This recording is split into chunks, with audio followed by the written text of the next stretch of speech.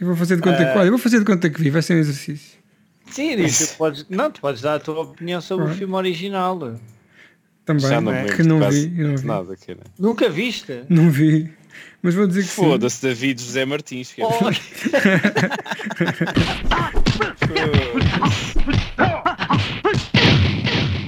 En las nalgas de mandarín.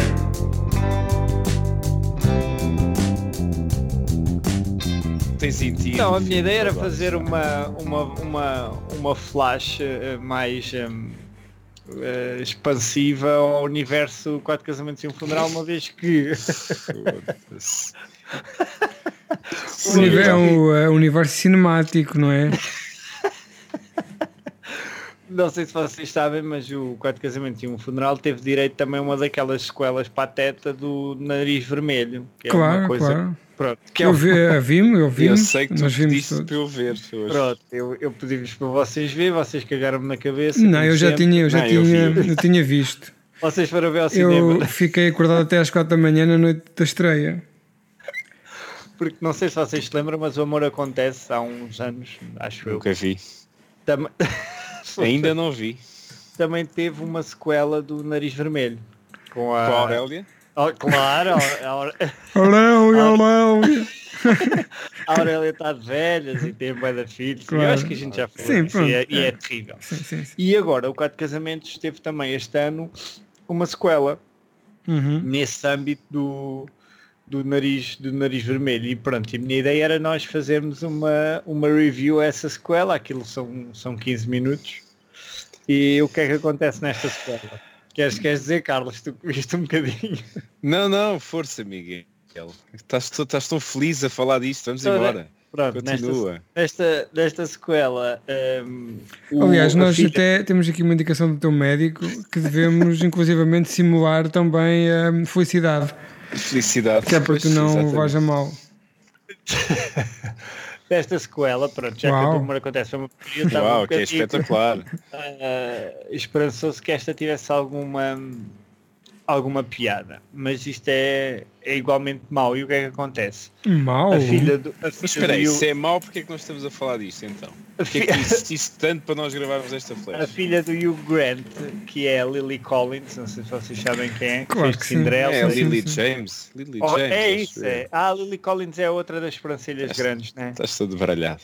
É, né? É. Mas também é a Lily, não é? Esta gaja... Também só ia, não é? Também só ia. É isso que estás a tentar dizer. Lia. É a Lily Collins, vocês sabem também qual é. Sim. Talvez, como diz o Pedro. Esta Lily James, que é do Baby Driver, também não sei o que, é a filha do Hugh Grant. E vai casar, depois aquilo, o filme, esta curta começa como aparece no filme, que é o convite, e depois tu não sabes quem é que vai casar. Que é super engraçado. E depois vejo o gajo a levar a filha ao altar e quem é que lá está? Quem é que lá está? Quem é que é o... A Alicia Vikander, cara. Exatamente. Ei, a Alicia Vikander vai casar com a Lily James. E a Alicia Vikander é filha de uma personagem que era uma amiga do Hugh Grant, que era uma personagem que era apaixonada por ele na altura, que é a Kristen Scott Thomas. E e pronto, depois é rir, aparece o Mr. Bean a fazer de padre outra vez. Aparece a malta que se casou, agora todos com muitos filhos, e aparece a Andie MacDowell outra vez, que é a mulher do Hugh Grant, né? toda esticada e com o cabelo cheiroso. Que ela faz já viste esta tendência às vezes, quando há um fim de um filme super alegre e feliz, e depois projeta-se o futuro, tipo Harry Potter, ou tipo este, em que tu vês todos os casais com imensos filhos. Nunca ninguém pondera a questão de um daqueles casais ser infértil. Não é? Por acaso, verdade, não é? O amor funcionou, casaram-se, mas ter filhos é que não.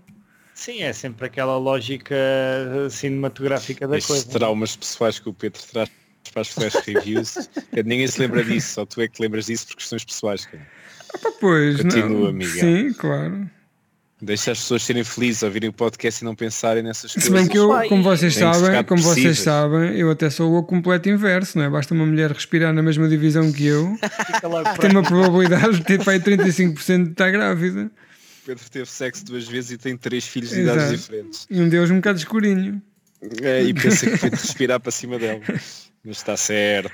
Opa, e depois é o copo d'água e basicamente aquilo não tem piada. É um discurso porreiro do Grant, temos sim, engraçado. A beijar uma mulher, tem muitas coisas interessantes. E depois o irmão dele que é surdo-mudo, não é? Como não sei se vocês se lembram do filme, ele bate na mesa outra vez sim.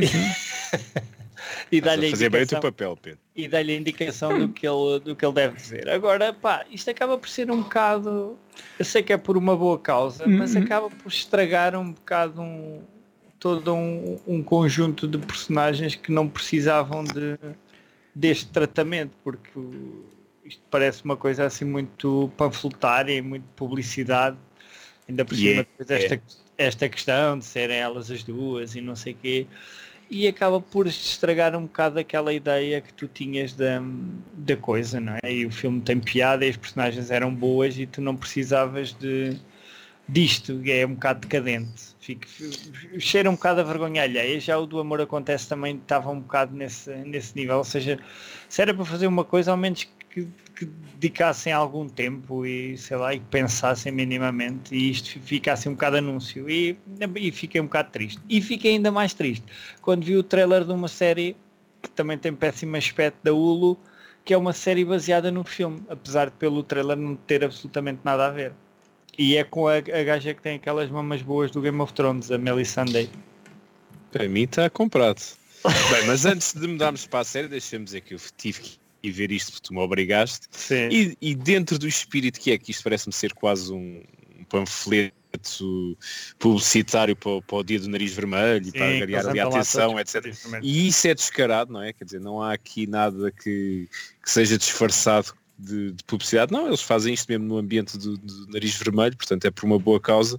E eu achei piada, quer dizer, tudo o que tu estás a dizer aí, eu já não me lembro quase nada do filme, quando comecei a ver os personagens e algumas coisas lembrei-me aos poucos, mas achei que para 15 minutos tem 3, 4 cenas que estão bem construídas, quer dizer, o Mr. Bean como padre, não é? Naquela parte não achaste confundir. Muito forçado mesmo as piadas? Achei forçado, mas acho que é esse o objetivo, quer dizer, não, o que é que em 15 minutos devias fazer uma coisa muito séria de desenvolvimento, não consegues, eles tiveram que focar ali 3, 4 cenas, que foi o casamento em si, com o Mr. Bean a fazer aquelas confusões todas com o marido e mulher que está habituado e nunca lhe saía mulher e mulher e essas coisas. Foi a parte do discurso do Grant, também está a giro, que aproveita um irmão e faz ali quase uma homenagem à mulher, né? Ser a melhor parte.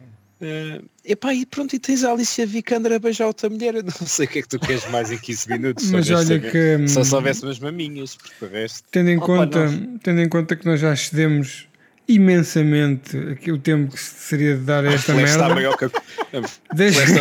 Deixa-me só aproveitar o facto de que ninguém vai ouvir isto, claro, quer dizer, as pessoas começam a ouvir esta merda, as pessoas têm que saber que têm que ter gostado ou pelo menos terem ouvido falar da obra em questão, para acertar aqui umas contas com vocês, nomeadamente essa boca foleira de que insinuação de que eu não terei visto 4 casamentos e um funeral.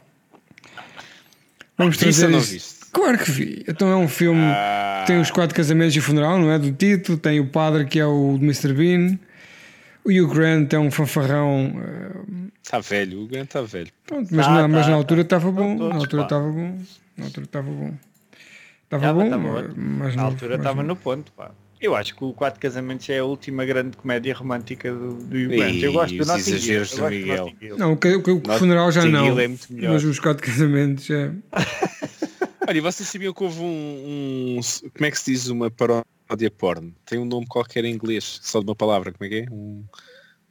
Não é sporn, que tem outro nome qualquer, um spoof com porno, como é que se diz? Sporn? Não sei.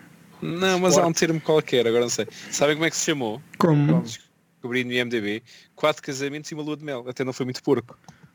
Deve ser numa lua de mel só. Mas isso é porno ou é erótico? Está no... aqui 4 casamentos e uma lua de mel. Foda-se. For Weddings and a Honeymoon. Procurem no... Diz que é vídeo de adulto. 1h20. Portanto deve ser porno. Digo eu. Se fosse 4 pizzas chupadas e uma no cu, ou merda assim. Pois eu fiquei. Agora... o título é muito pouco pornográfico, né? Depois diz aqui adulto, diz 1h20. Pá, acabamos com isto, não é? Por favor. Não, mas espera aí. Por favor. Da série. O que é que vocês têm a dizer? Série? É boa, é espetacular. A série vai ser espetacular. Ainda não deu? Vai ser espetacular. Vai. Epá, eu Vai para ser mim o se máximo. tem a Missandei com a cabeça Mas viram o trailer ou não? Sim, então mas já estás a insinuar o quê? Vimos, Outra vez? Miguel, claro que sim. Há uma vez eu mal saiu, eu acordei-se um alarme no telemóvel. Epá, mais uma vez acho que é uma estupidez fazerem estes remakes onde quase só usam o nome da coisa. Olha, mas acabei de ver. Nada a ver. Estava aqui a ver o trailer em silêncio e aparece Andy McDowell, portanto não Está, pode ser só... são coisas completamente revivalistas sem sentido nenhum, quer dizer, vão buscar o nome, vão buscar a moça do shampoo e está feito, pá, não pode ser, meu. Não sejas assim, pá, mau feitio. Tipo, está esta e tal, depois apaixona-se pelo namorado da amiga, isto não tem nada a ver com o filme, quer dizer, vão buscar o nome porque sim, porque tem 4 casamentos e um funeral, mas não tem nada a ver com... O mais ridículo disto é que tu é que insistes para gravar esta merda e estás a atacar e eu a defender, isto é que é grave. Bem, ó Pedro, termina lá isto, Pedro. É para acabar. Então, um fim. Mete lá uma Próximo. fotozinha qualquer.